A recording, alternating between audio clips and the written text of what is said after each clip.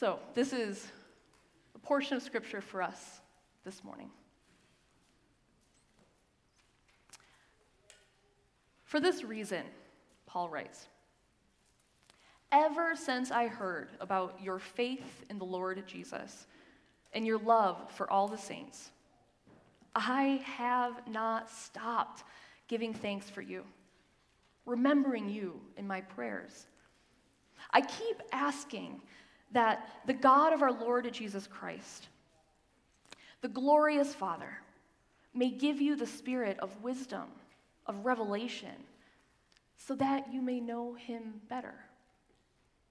And I pray also that the eyes of your heart may be enlightened, in order that you may know the hope to which he has called you, the riches of his glorious inheritance in the saints, God's people, and in his incomparably great power for us who believe. And that power, that incomparably great power, that power is like the working of his mighty strength, which he exerted in Christ when he raised him from the dead and seated him at his right hand in the heavenly realms, far above all rule and authority, power and dominion, and every title that can be given, not only in the present age, but in the one to come. And God placed all things under his feet and appointed him to be head over everything for the church, which is his body, the fullness of him who fills everything in every way. The word of the Lord for us this morning. Thanks be to God.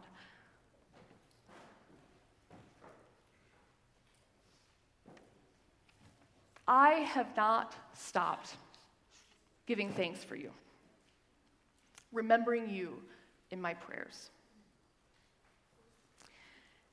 In this portion of Scripture for us this morning, on this day of Thanksgiving, we get a glimpse into Paul's prayer life, into the how he prays, into what he prays, and why he prays.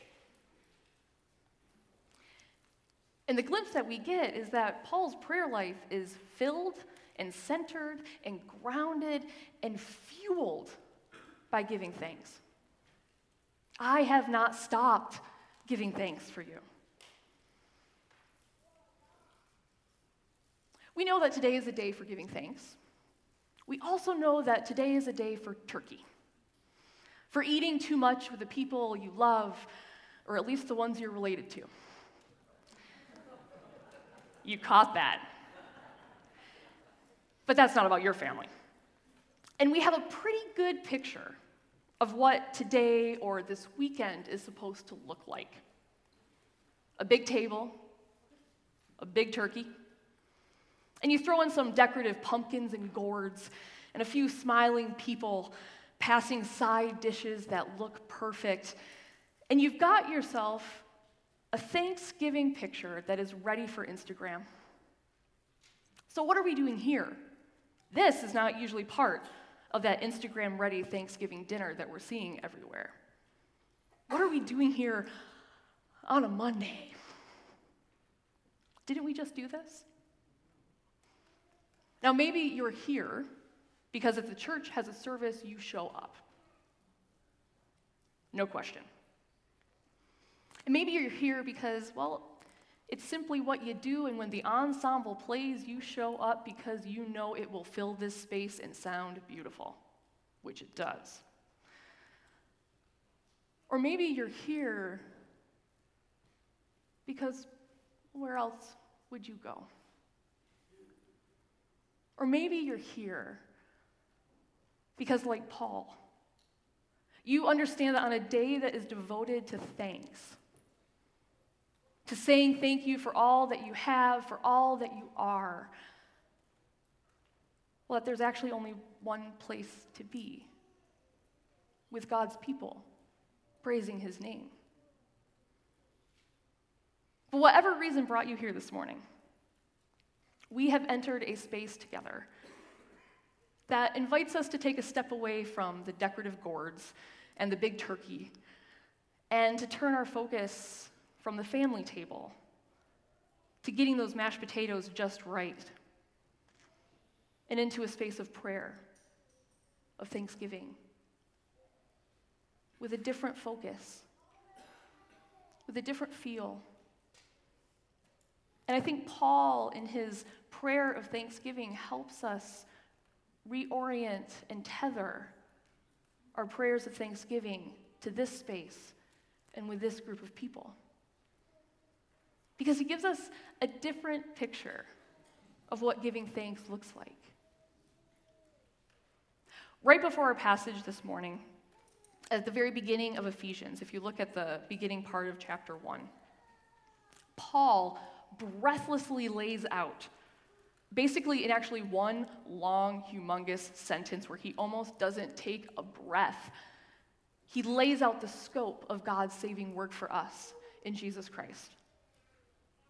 Praise be to the God and Father of our Lord Jesus Christ, who has blessed us in the heavenly realms with every spiritual blessing in Christ. For he chose us, before the beginning of creation, in this world, to be holy, to be blameless in his sight. In love, he predestined us for adoption through Jesus, to the praise of his glorious grace, which he has freely given us in the one he loves. In him we have redemption, we have forgiveness, we have the riches of God's grace that he has lavished on us, though we don't deserve it. And you, even you, Paul says, were included in all of this through Christ, in this gospel of good news and salvation, and given the Holy Spirit, a deposit guaranteeing your freedom in Christ until the full redemption of all of God's people in the kingdom to come. And all of this to the praise of his glory. Amen. I broke it up because that's one long sentence to say, and I have a cold, and there's no way that I was going to get through all of that in one go. It's almost as if Paul just couldn't stop himself. That all of this good news just wells up inside of him and pours out, and he just can't stop describing this incredibly lavish, beautiful gift of grace that we have received in Jesus. That we have received. Not because we're particularly special or perfect, but because of who God is and who we need him to be. This is the prayer of a man who is rooted in gratitude and filled with a sense of awe. All at what Jesus means for us and with us. So that's right before our passage. And then when we opened it and read our portion of Scripture for this morning, it begins with, and for this reason. You know, all of that I just said, that one long, humongous sentence I couldn't barely just contain, for that reason. For that reason. Because of all of that. What God has done in us and for us and with us. For this reason. Ever since I heard about your faith in Jesus, your love for God's people, I have not stopped giving thanks for you. Remembering you in my prayers. Paul pivots from that exuberant praise of God to an equally exuberant prayer for this church in Ephesus, for this congregation of God's people in a particular place. And he has heard that this church, this congregation, they've become known for their faith that they have in Jesus. And not just that, but for the love that they practice with one another and for God's people everywhere. Paul's response to learning of their well-known faith, their well-practiced love, is to give thanks for them. Over and over again, I can't stop giving thanks for you. and he remembers them in his prayers. I keep asking, and I love that it's continual. It's not like, oh, and I asked that, I asked this, but Paul uses the language of, I keep asking over and over again as I continually pray for you. I keep asking that the God of our Lord Jesus Christ would give you the spirit of wisdom and revelation, that you may know him better and better. And I pray that the eyes of your heart may be enlightened, may be lit up with joy and wisdom and discernment, in order that you may know the hope to which he has called you, the riches of this glorious gift of grace, and to know this incomparable power that is God's for us. I keep asking, I keep praying, I continue to give thanks, and I continue to remember you in my prayers.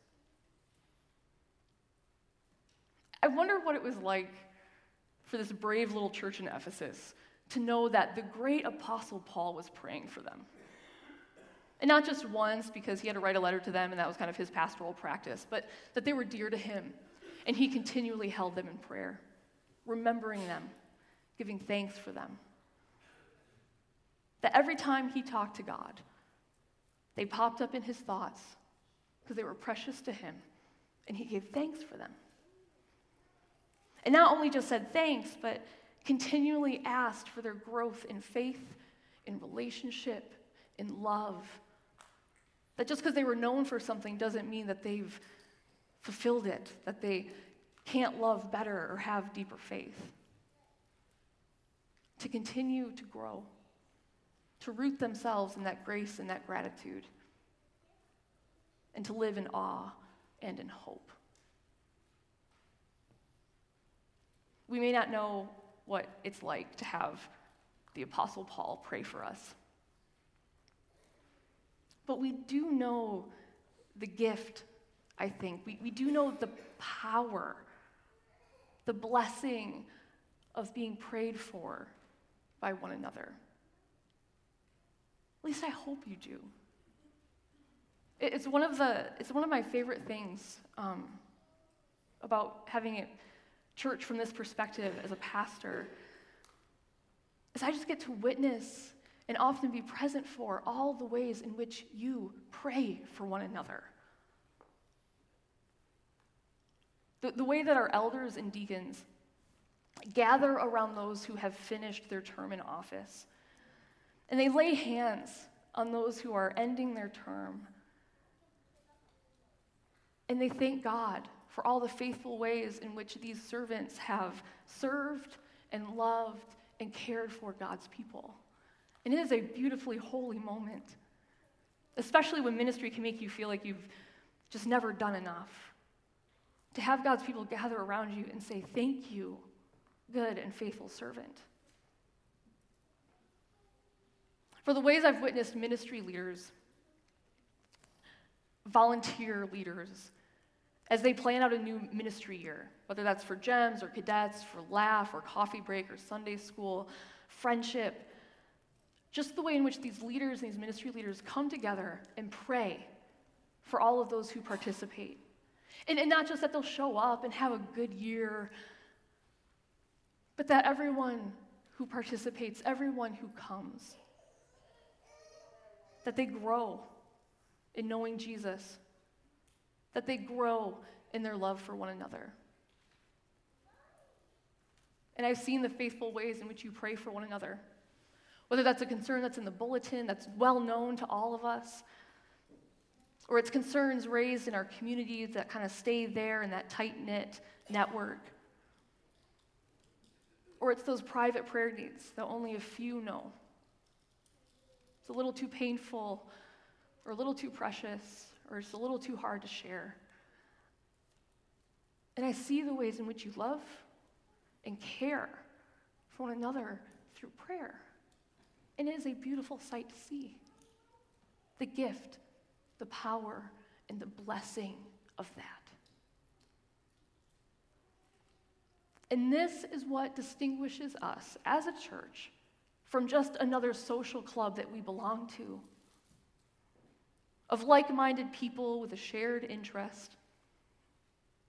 Because as God's people, we lean on the Spirit to move among us, challenging us, connecting us, growing us. And we trust that there is a God to pray to, who not only hears, but who acts on the things we ask. For us, and with us, and between us, when we pray for and with each other. So on this day of turkey, on this day of pie, on this day of Thanksgiving, I invite you to give thanks like Paul, to practice praying like him, to pray with awe and thanksgiving for all that God has blessed us with, absolutely, for the gift of love and belonging, the gift of redemption and forgiveness, the gift of being promised to be made whole, for the gift of Jesus, the one who makes our hope possible,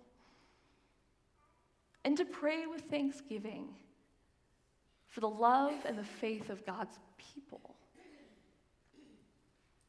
for those that God has placed around us who challenge us, who bless us, who help us grow in our faith, who teach our children and teach us, who carry us when we falter, who show us what service looks like,